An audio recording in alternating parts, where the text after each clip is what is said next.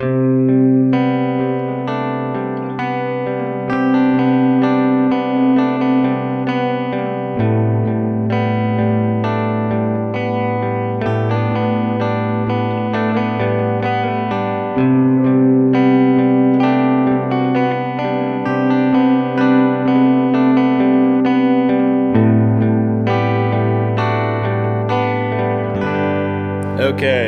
so beginning of a 13-week study about one of the main purposes of our life, which is to proclaim the gospel of Jesus Christ, to, as it says, go therefore and make disciples of all nations, baptizing them, which we get to do today, in the name of the Father, and of the Son, and of the Holy Spirit, teaching them to observe or obey all that Jesus has commanded us, knowing he is with us forever.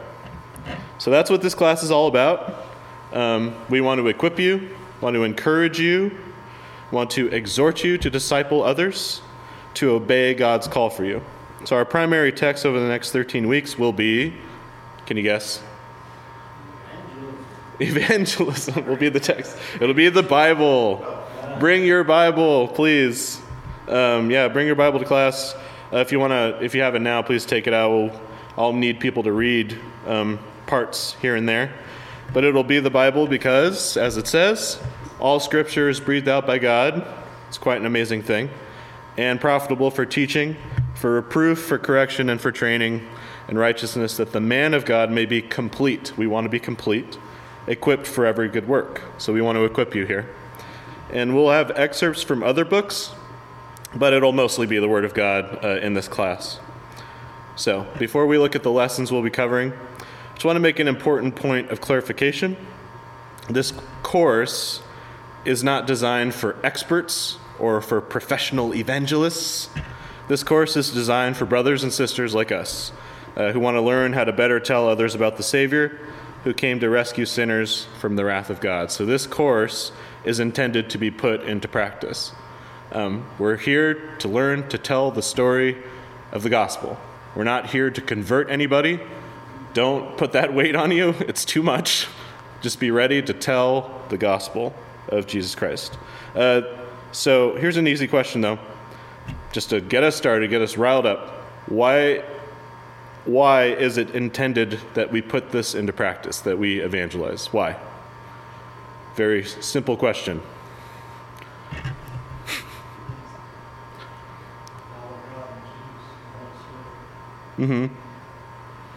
And why is it important to you guys that you put it into practice, evangelism? Because God uses us, and he uses us in a way that he draws the sinners towards him. Yeah. And he draws us that we might share our testimony, and they might come to know the Lord Jesus Christ. Yeah, God uses us to do it. Like, we get to participate. And I would just say add to that on a really practical level. Like, just to think always like none of us would know what we know apart from someone having taken the time to tell us. yeah. Or to bring us to church or to show us the scriptures. Yeah, can you imagine not knowing? Have this treasure of information of all the universe and the galaxy if somebody didn't tell you? That's quite a thing. That's quite a loss. And God says, we're his witnesses. Yeah. You can't be a witness if you don't say. Yeah, and that's the other part of it. It's like, it's important because I want to obey. I want to do what he's called me to do. So because of that, because we're supposed to obey, and because to not hear it would be such a loss, you just have to remember that we don't want to attend this class lightly. If you're like me, you need to be reminded of the sobering reality that we are talking about something that isn't trivial. That's not some sort of routine tradition for the Christians. Evangelism has to do with real people who need a real Savior, and they're out there right now. They're waiting for us. God's waiting for us. There's some of them come to our church on Sunday. Some of them might be here today. And this class, we're talking about their life and death. We're talking about hell. We're talking about heaven. And we're talking about people being saved from the fury of God's wrath through the person and work of the sinless Savior, Jesus Christ. So this is the truth, and the truth is not as the world has it, light and flowing with the wind like a feather. The truth is very heavy, and it's very solid. It's not simple. But for most of us, if we're honest, evangelism is intimidating. And I believe, however, that God, he'll give us the abundance of grace to do so. So in today's class, I just want to do 3 things. First is the overview. Just want to look at the different classes and what we'll be looking at coming up. Hopefully get some people stirred up, invite some more people. And secondly, which will be the main portion, we're going to go from Genesis to Revelation and look at the gospel through it, look at God's purpose through his word. Most of our time will be in Genesis. We'll fly through the rest of it. So if we get to the end of Genesis, you're like, how are we going to do this? No, we'll fly through it, and then we'll read some excerpts together from Revelation, which is always a blessing to do together. And then thirdly, we'll just look at a couple of things to look forward to in the other classes, like some specific implications about evangelism to look at in the next coming classes. Okay, if you have your handout, here's the overview, as you can see in front of you. There's 13 classes. Today is God's purpose. It's basically the gospel and the word and a class overview. The second class, the second week, will be God's sovereignty and man's responsibility, so distinguishing kind of our roles in this and how they differ. The third will be just a solid definition of the gospel, taking time to really look at it, maybe if there's anything we've missed or if anybody is being introduced to it for the first time. The fourth week will be a personal testimony, like you were talking about, Russ. I know you're good at that. How we use our personal testimony, what happened to us. It's an amazing thing to use. It's a huge gift from God with getting, I just witnessed it the other night. A friend of mine just used it, and the guy was like standing there like, wow. It's amazing. He gives us so much. The fifth week, so we've got the personal testimony. The fifth week is the corporate witness. It's how we work together as a church to evangelize. The sixth week is how to disciple others in evangelism. So discipling, obeying his call in that. The seventh week is how to deal with rejection, how to follow up, how to deal with the fear of man. Eighth week is answering objections to the gospel. So you may know how to follow up, but are you able to? It'll get into some of the more difficult questions and some of the more helpful answers. The ninth week, being intentional and strategic in evangelism. And I put there GC mindset. It's just having a Great Commission mindset. I know for a long time as a Christian, I wasn't even, I don't know why, but I wasn't even thinking about the Great Commission. I was thinking about myself. I was thinking about my relationship with God. I wasn't thinking about other people's relationships with God at all. But it helps you to be more intentional all the time and always be ready. Like, I need to tell that person. First, tell us again what you mean by Great Commission. The Great Commission is what I read earlier, what Jesus says before he leaves at the end of Matthew, is that go therefore and make disciples of all nations, baptizing them in the name of the Father and of the Son and of the Holy Spirit, teaching them to observe all that God has commanded, and Jesus will be with us to the end of the age. It's his call for us. 10th week through the 13th week are how-dos. So 10th week, how do I share the gospel with family and coworkers? None of us can really escape that. That'll be a tough one for all of us. It'll be quite a challenge. 11th, how do I share the gospel with Catholics? 12th, how do I share the gospel with Jews? And the 13th week, how do I share the gospel with Muslims? I'm pretty excited about those last three. I don't know a lot about that stuff. Sheltered life. But it'll be exciting. Okay, so let's step into the second big section today. Have your Bibles ready. Let's go to Genesis 1. Genesis 1:1. We'll be flipping through. Okay, so Genesis 1:1. In the beginning, God created the heavens and the earth. Do you need a Bible, sir? Yeah, there's a ton, and are they in the back still? Oh, they're out there. Okay. In the beginning, God created the heavens and the earth. So, unfortunately, right off the bat, there are some preachers out there who have this view that one day God became lonely, so he created man, so he would have someone to love. This sweet, sweet story for man, where creation and love is all about us and God is in the background of our lives. And I think that's one of the biggest problems why we don't evangelize, is because we view it that way. But looking at why he created, one of the best questions to ask is, who is God? Not why did he create, but take a second to be like, don't worry about that. Let's look at God here. Who is he? And before we go through, when you think of the Bible and you think just, who is God? Who does he reveal himself to be through the Bible that would maybe pertain to why he created? What are some of his characteristics?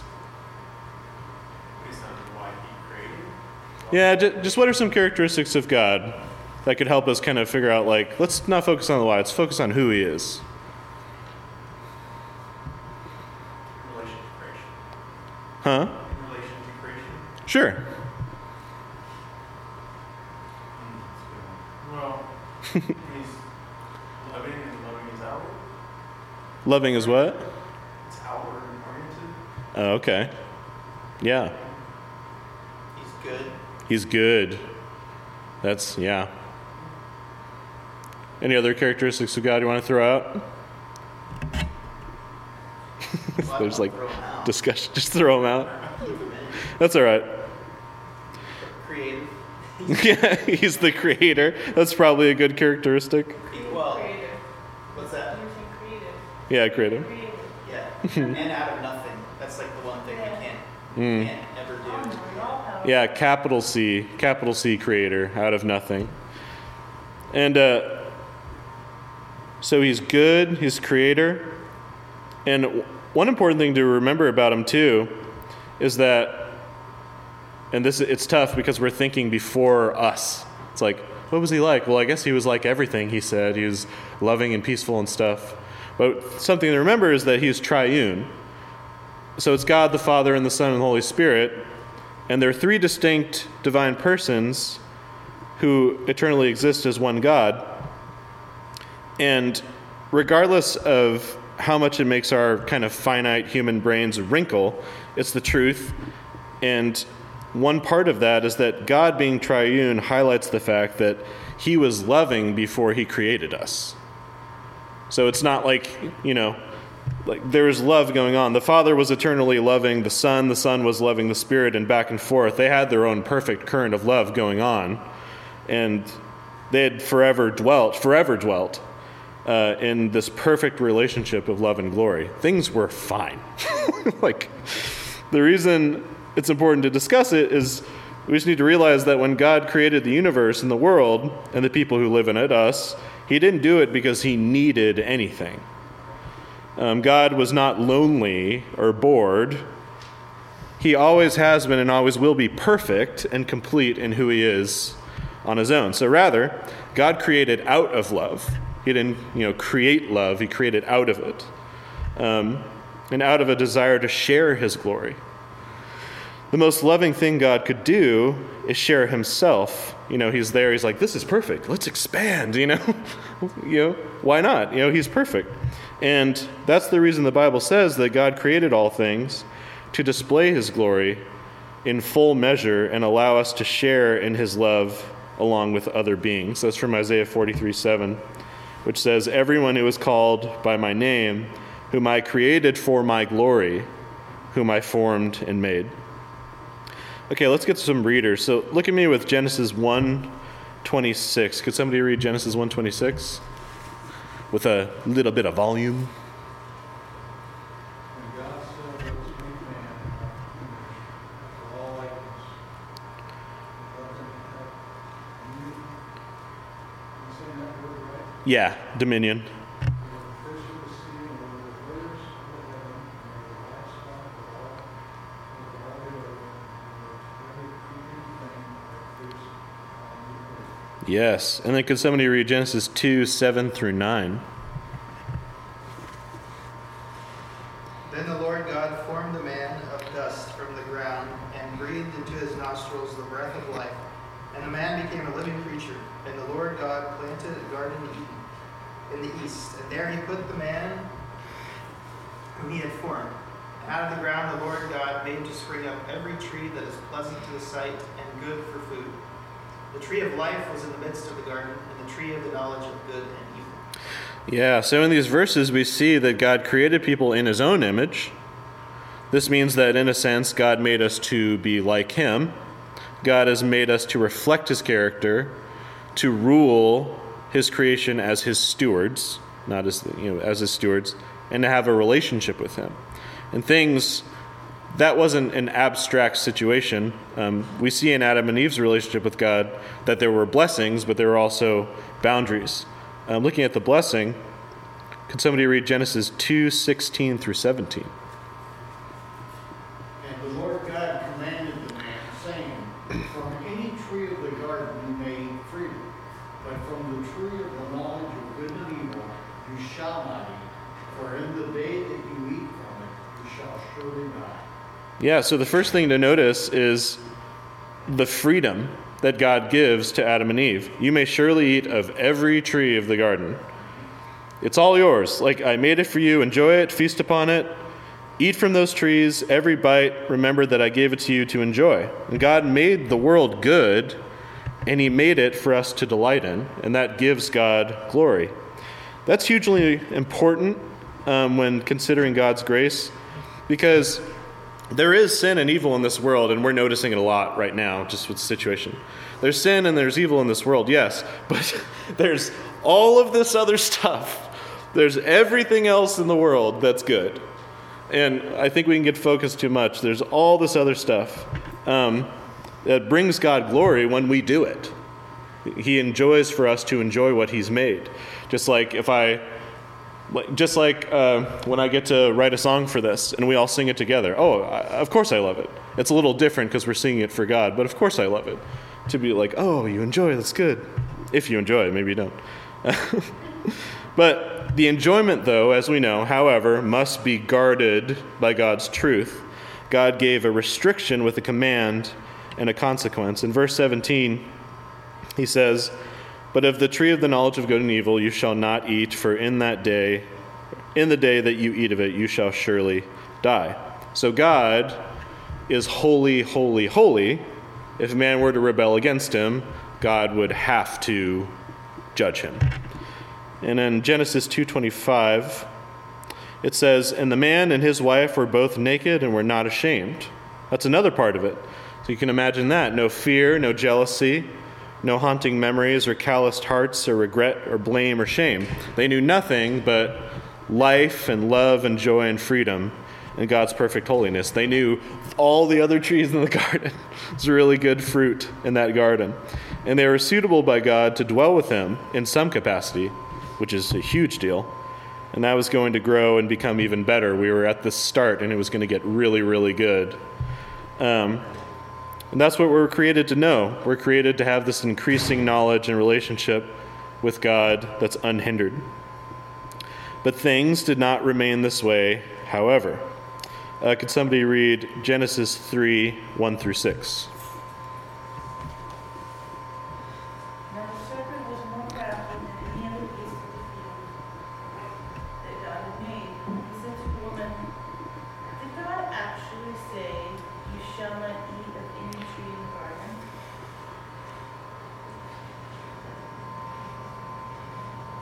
And the woman said to the serpent, We may eat of the fruit of the trees in the garden, but God said, You shall not eat of the fruit of the tree that is in the midst of the garden, neither shall you touch it, lest you die. Is that one through? And 4 through 6. But the serpent said to the woman, You will not surely die, for God knows that when you eat it, your eyes will be open, and you will be like God, knowing good and evil.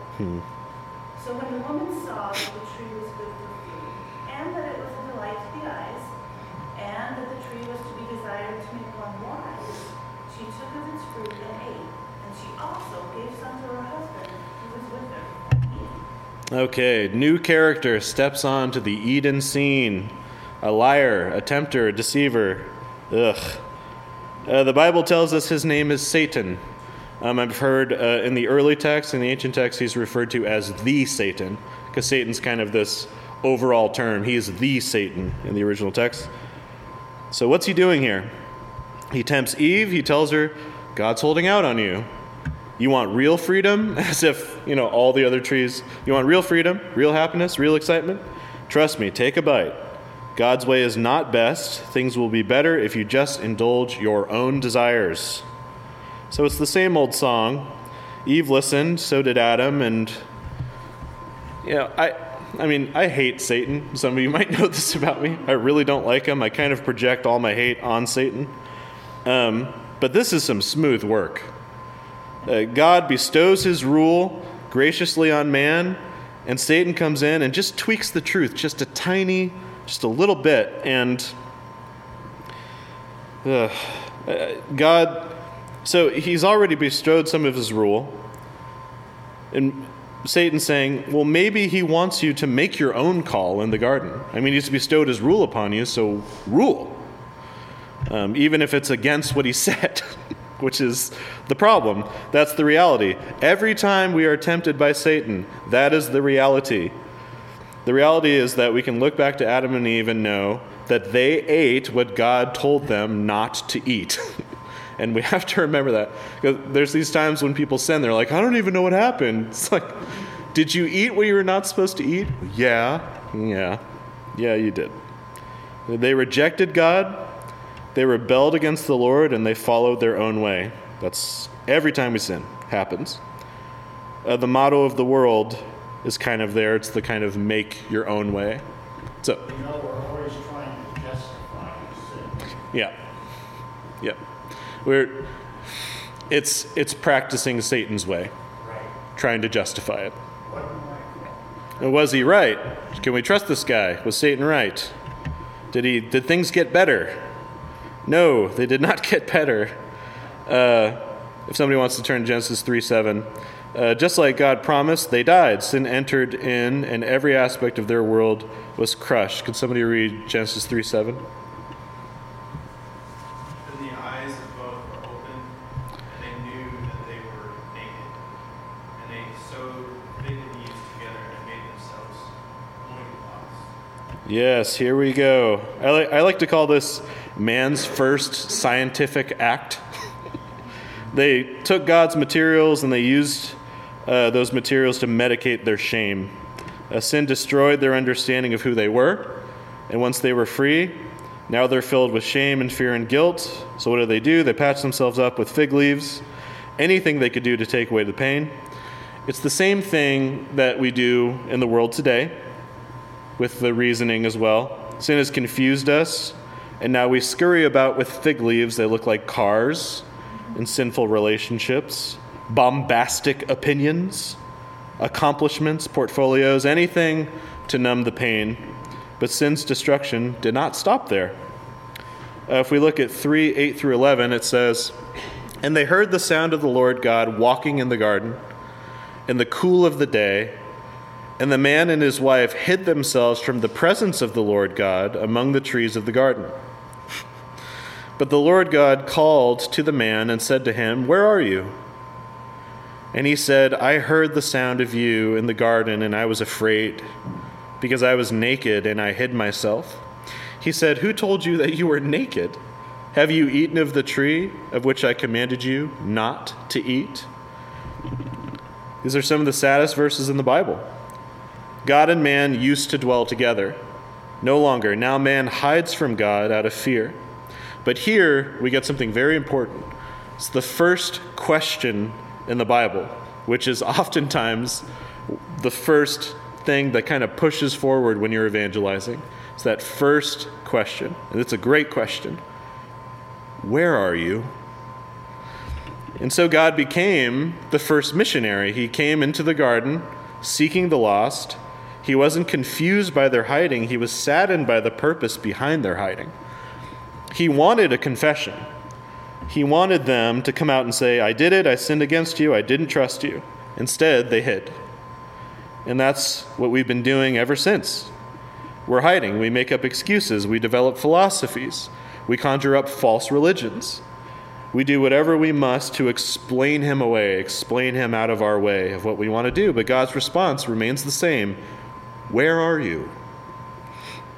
This question has been haunting man in between every line of history ever since, echoing through the sands of time, pulsating in God's eternal power and divine nature that Romans 1 talks about. Man continues to shove it down, but the light shines in the darkness, and the darkness has not overcome it, right? So where are you? Where are you? Good question. On behalf of the Lord, we come and we ask people to be honest about where they are with God. But we'll look at that more in the coming classes. All right, moving on. Somebody could go to Genesis 3:12. Notice that sin also destroys Adam and Eve's relationship with another. Somebody could read that, please. Genesis 3:12. The man said, "The woman whom you gave to be with me, she gave me fruit of the tree and I ate." Yikes. So, what has happened to their perfect relationship? It was perfect, by the way. It really was. Now it's filled with resentment and blame and bitterness. Adam blames Eve and God. Twofer there. Yeah. This is what sinful man does, though. Sin hates to be in the light, and it will do whatever it can to keep from being exposed, especially by blaming others. It's happened so much. It's disgusting. It really is. I see it so often, especially in myself. So what should God have done right here? That's a question for all of you. What do you think he should have done? What do you think would have been the fairest thing for God to do at this moment? Toast him? Toast him. Yeah, or one of those instant ones, make it quicker. Yeah. Yeah, if you think about God's nature, so we started this class by saying the very beginning. Mm-hmm. And if his nature is naturally opposed to sin, in other words, like it can't coexist with him, then it seems like the most natural thing, the only thing he could do, is to expel them from his presence. Yeah. Or, I mean, like he couldn't do anything else because he's perfect. Yeah, it's almost like mathematical, like an equation. Like, that happened? Oh, they must go. They must. There's no way. But something else happened. It's crazy. He should crush them. He should judge them.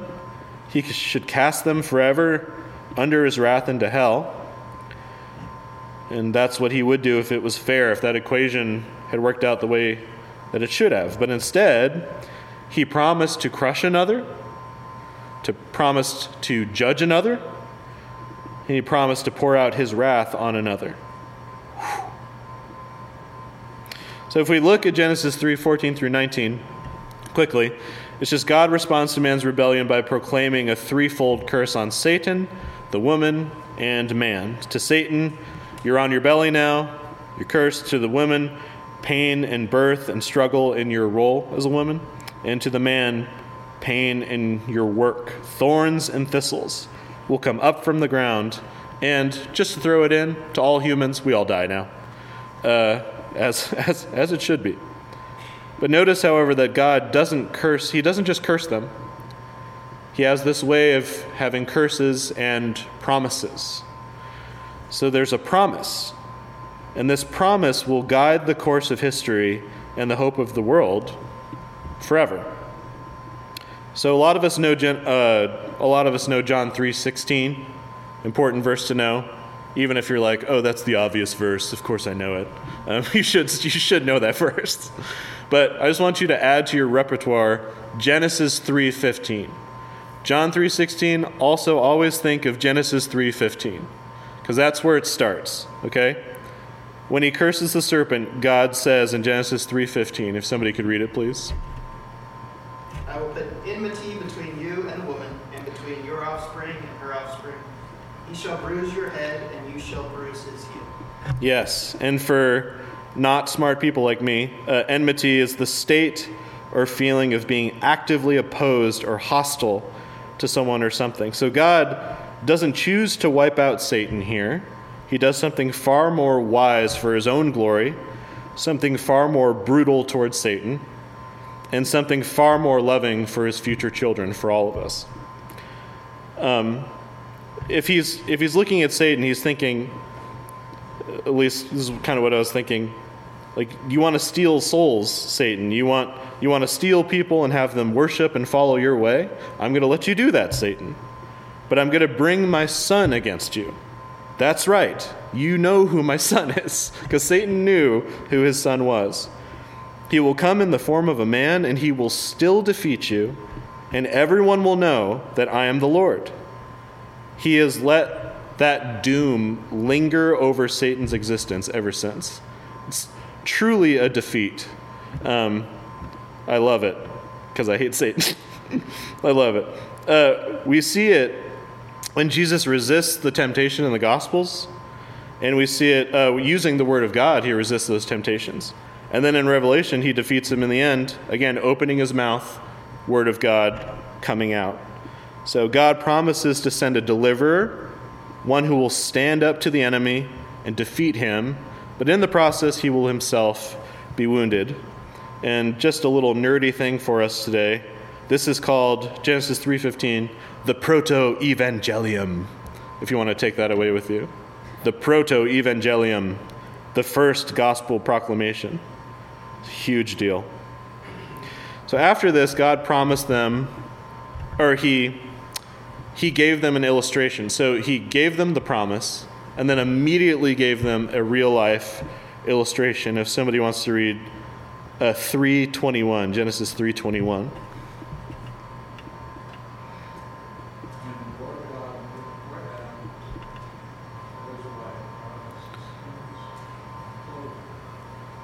Yeah, so God promises this, and then he makes them garments of skin using an innocent animal's blood.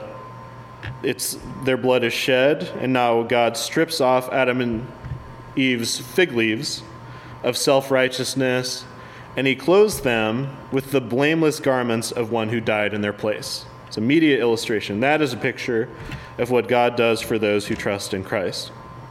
So in Genesis 3:24, God kicks Adam and Eve out of the garden. He puts a cherubim, this is important, he puts a cherubim outside the garden with a flaming sword, whether it's separate or he's holding it, either is cool. And then he keeps them from the tree of life. And then the waiting began. So the rest of the Old Testament is about this anticipation. A deliverer is coming who will defeat Satan, clothe them with innocence, and restore them to God. So in Genesis 5, he gives a genealogy up to a man named Noah, whose name means rest.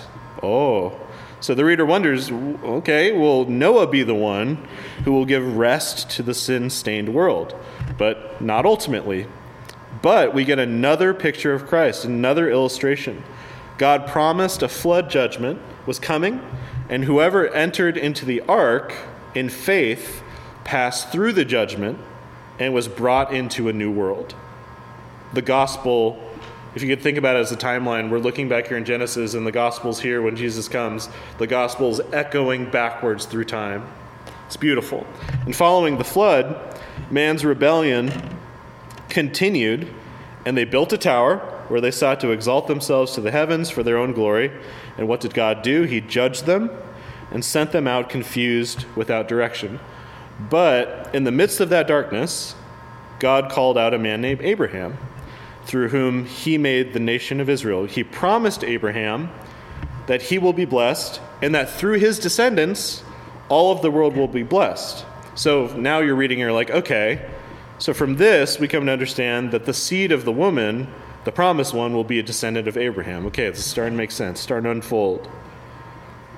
So jumping forward a lot, Israel moved to Egypt because of a famine from which God delivered them. They became enslaved under a wicked Pharaoh, from which God delivers them through a man named Moses, and Aaron helped out a lot.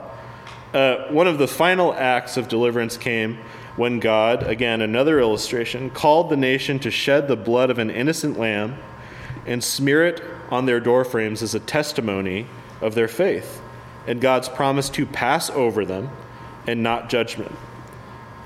So those who did so, they lived, and those who didn't lost their firstborn children in judgment. They did not pass through the judgment. And following this, God miraculously led them through the Red Sea, to Mount Sinai, and there God gave his law to his people so they would know who he is and how he requires them to live. But because God knew that they wouldn't keep this law perfectly, none of us have, he provided a sacrificial system through which a priest offered up an innocent lamb as an act of faith, again, that God would pass over their sins. You're starting to see this year after year. Animals and blood, offerings and prayers. These are mere shadows pointing to an ultimate sacrifice who would come. It's all through the Bible. So along the way, Israel, as we know, often rebelled, and God dealt with them for their sins. But he never forgot or forsook them. Instead, he made them more promises and provided more mercy to them, always keeping a remnant. Even when he judged them, even when he killed them, he always kept a remnant. He kept his promise. And in the days of Samuel, as we go further downhill, they asked for a king so they would be like the rest of the nations. That's 1 Samuel 8. And after God, he gave them this wicked king, God promised to raise up a king after his own heart. We immediately think of David.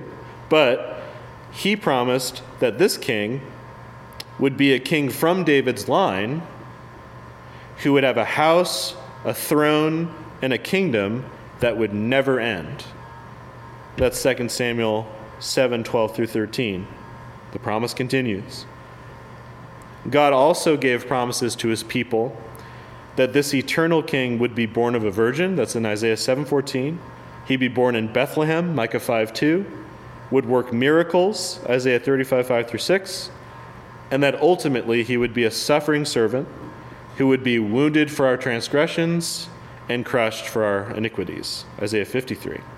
So God gave all these things to stir faith in his people so they would trust him to bring the seed of woman who would crush the serpent's head, all the way from Genesis 3:15. So there, the Old Testament ends, and we don't see the king. It's over. It's like, no. So, question for the group. Why do you think the Old Testament is so important to the gospel story if we don't even get to see Jesus in the Old Testament?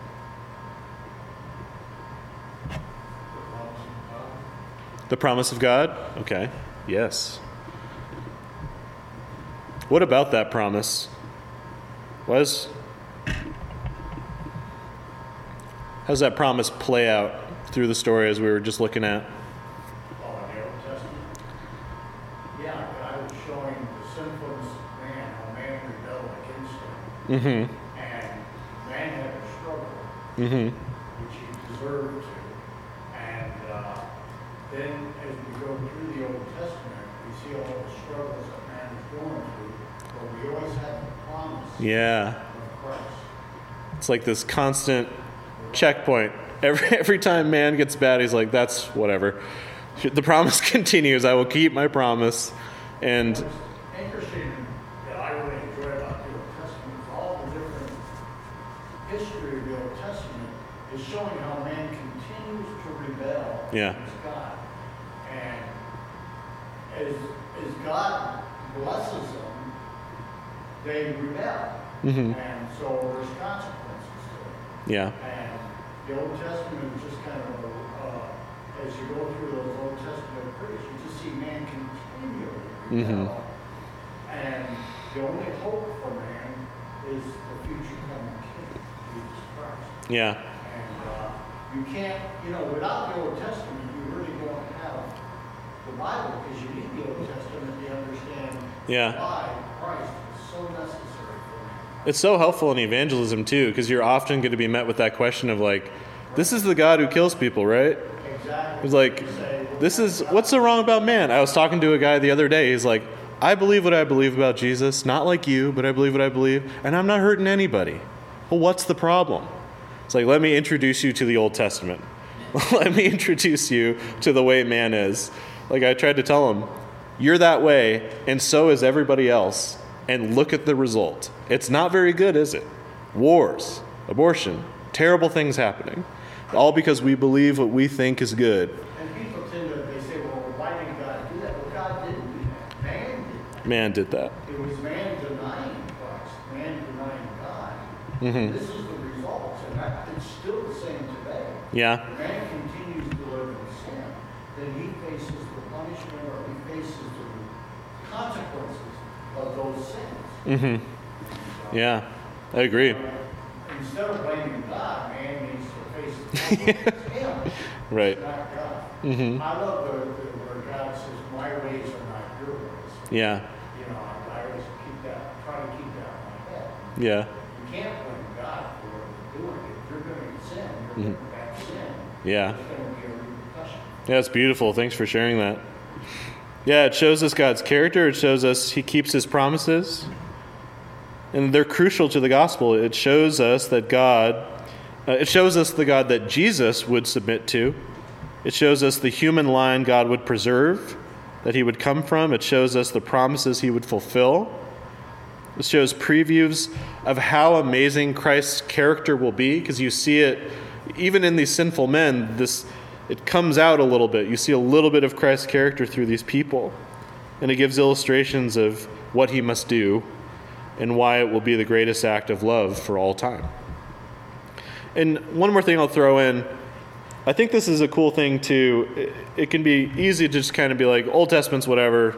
We'll talk about Genesis, but the rest of it, whatever. But it's really important in evangelism. If you look at Stephen, you have to turn there. In Acts 7, he doesn't just say, Jesus is my Lord. Before he dies, he recites everything he can about the entire history of the gospel. He's like, let me tell you the story. So here's the deal. He tells the whole story. And in Acts 13, Paul and Barnabas, they do the same thing when they're witnessing to a city. They tell the whole story from Egypt onward. Knowing the whole story of God's gospel, it had value to our Christian forefathers, and it should for us. So it's a good thing. All right. Old Testament, done. Moving on into the New Testament, after roughly 400 years of silence.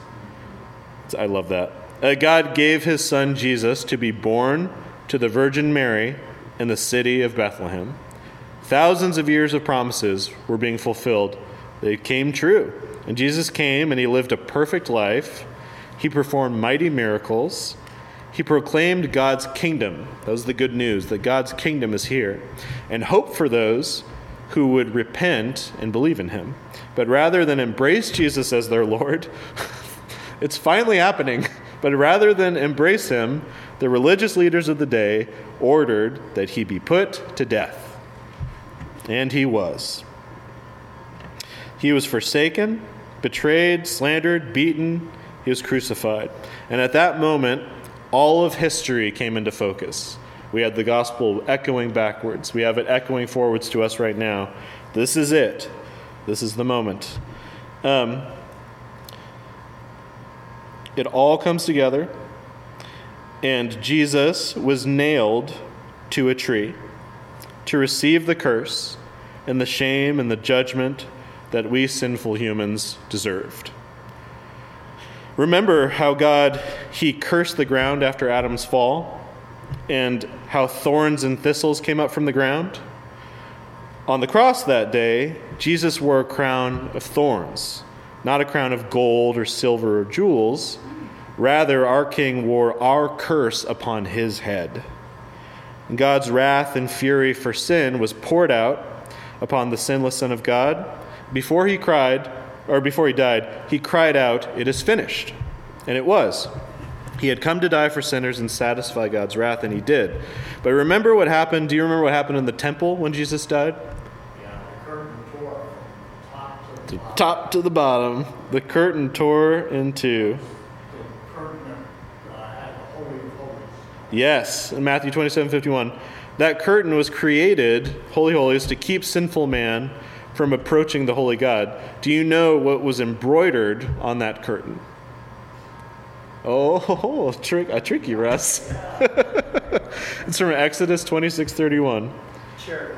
The cherubim. Oh, Davey's got it. Pastor's got it. It's the cherubim, just like outside of the Garden of Eden. A cherubim and a sword outside the Garden of Eden. And through Christ's death, we now have access into the place where God is. It's an amazing picture. I'm sorry. I find it interesting that the priest that entered the Holy of Holies had to have his leg tied with a rope Yeah. outside. Right. Because if he went in there and he committed a sin, he Mhm. was killed. Right. And they had to pull his body. Yep, it's like in the narrative when Aaron's sons, the first time, it's like, well, we got to fix that now. That's not good. Man, we can't do anything right. Which is the same thing that electricians in the Navy do when they're working on high voltage equipment. They have a rope that they tie around somebody, kink them out. Right? Because if you touch him, you get all That's where you break. Yeah. Too powerful. It's too powerful. So that curtain, and from what I've heard, that curtain was thick, and it tore, and people saw it. Because of it, we can know our Creator again. It takes us all the way back, with Garden. We can know our Creator again. And every single person, I was reading this, and I just, every single person in this world knows that something's wrong. There's this lingering veil between them and what is truly good and lasting, whatever it is they want. And honestly, I don't think a lot of people know what they really want. There's this veil, and Jesus is the way through that veil. And it leads to God. It leads to all things that are good. It leads to all the other trees in the garden. I've just been thinking about what you said in all the Old Testament. You brought up fig leaves try to cover shade, Mm-hmm. a tower that was going to somehow reach to the heavens. There was one more thing I was thinking of that you said. Thorns and thistles? The desire for a worldly king, Oh, yeah. and how all those things are man's attempt to try to solve either their own problems or the problems of the world. Yep. And Christ is fulfilling all these as the only sacrifice that covers in the ultimate sense. Mm-hmm. And then he is God come down from the heavens to dwell among us. So we'll talk about it. And then with the king, he's the king over all kings. He's the Yeah. Yes. And it's they just kept trying to do the garden again. Like Adam and Eve tried, it didn't work out. We're gonna try again though. Maybe this time it'll work. Come on. And after Jesus died, they placed him in a grave, and for the 3 days he lay dead until that fateful morning when God rolled back the stone and the world saw that Jesus had risen from the dead, and he is alive today. The Son of God defeated sin, he defeated Satan, and he defeated death. And after his resurrection, he appeared for 40 days to many people, and he told his disciples that he was going away. But while he was gone, he left them with the greatest of tasks, as we read before, the Great Commission. Go therefore, make disciples of all nations, baptize them, and obey what I've commanded you. After these words, they're paralleled in Acts 1:8, we talked about that in Sunday school before COVID. That's going to become a term, before COVID. He ascended to the right hand of the Father, where he now intercedes on our behalf. That's where he is now. We've got his story. He's there right now. But Pentecost, just 10 days later, Pentecost comes after his ascension. And then God sends his helper. He sends the Holy Spirit down to his disciples. And following this, they took the gospel to the ends of the earth, calling people to repent and believe in Jesus. And just to note, we're all temples now. The curtain's been torn, and now we are the temples. He's within us. And they told the world that Jesus was a king who was soon coming to judge his enemies, but that he was also a gracious king who delighted in extending mercy, as he did in the garden, or God did. They were faithful to the gospel message, and because of it, they endured persecution, trial, and suffering, and they had the joy of seeing countless people trust in Christ. If you want to turn your Bibles to Revelation, we could read a bunch of that together. This is what's been going on for the past 2,000 years of history. Followers of Christ, like us, have been laying down their lives to proclaim the good news that God saves sinners who trust in Christ and call him their Lord. That's important. Because we have the parable of the sower. People believe and then they stop. It's important you trust and you call him your Lord and you follow him for the rest of your life. And this is why we're here this morning. Because we believe that Jesus is our Lord and Savior, and that the only hope for the world is for the world to believe in him. So while we proclaim the gospel, we keep in view the fact that God's mercy does not last forever. There's restriction, there's a curse. There is a day coming when Jesus will return and will call all people to account. If somebody wants to turn to Revelation 19, let's look briefly. We have some bigger sections to read. Could somebody read Revelation 19, 11 through 16? This is mostly just to get us stirred and to think. When I saw heaven opened, and behold, white horse. The one sitting on it is called Faithful and True, and in righteousness he judges and makes war. His eyes are like a flame of fire, and on his head are many diadems, and he has a name written that no one knows but himself. He is clothed in a robe dipped in blood, and the name by which he is called is the Word of God. And the armies of heaven, arrayed in fine linen, white and pure, were following him on white horses.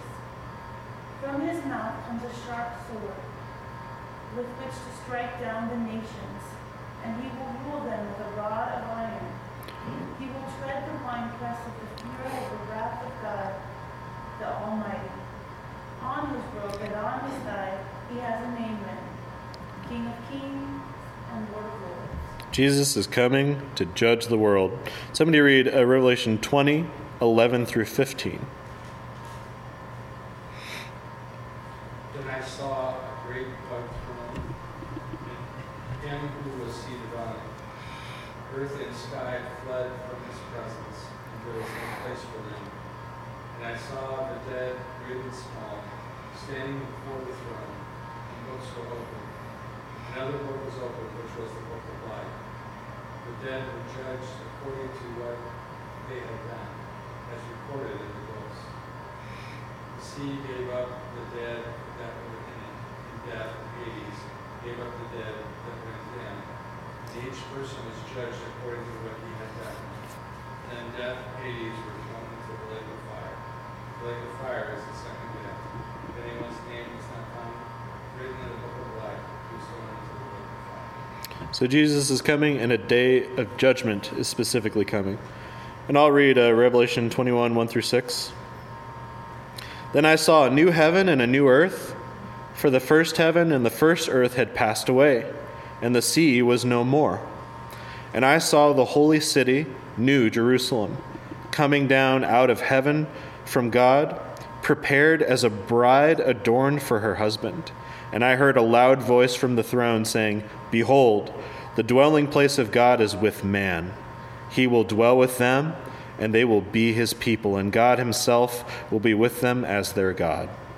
He will wipe away every tear from their eyes, and death shall be no more. Neither shall there be mourning, nor crying, nor pain any more, for the former things have passed away.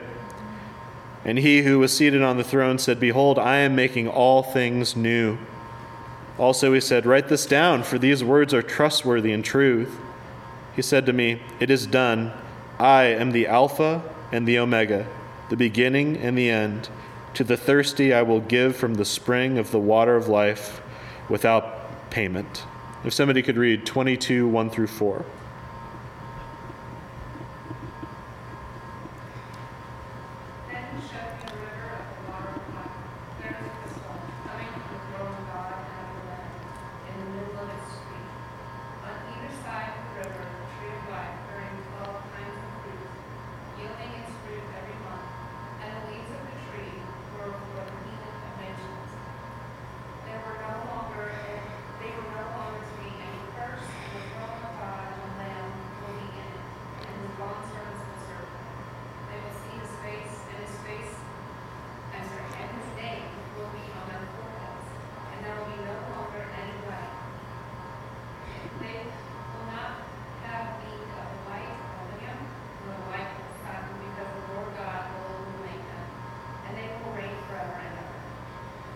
Thank you. I know evangelism's hard, but this is what we're looking forward to.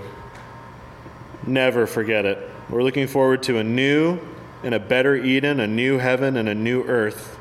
a new tree of life, a new river of life, no thorns, no crying, and we're once again face to face with our Creator. All right, so now we've gone through Genesis through Revelation. Just a couple more things, just take a moment. These are just some things to look forward to in the coming classes. There's three things. Firstly, the purpose of history is to bring God glory. And on your handout, there's some references if you want to check those out at home. The purpose of history is to bring God glory. So this means that everything we do in life, including evangelism, ultimately is to display to the world that God is worthy of all of our lives. So this should be our primary motivation in proclaiming the gospel. There's a book by John Piper. It's called Let the Nations Be Glad. And in it he says, missions exist because worship does not. Missions exist because worship does not. That means the reason we proclaim the gospel at home or abroad is because people are not rightly worshiping Christ. Whether they know him or not, they should be. They aren't.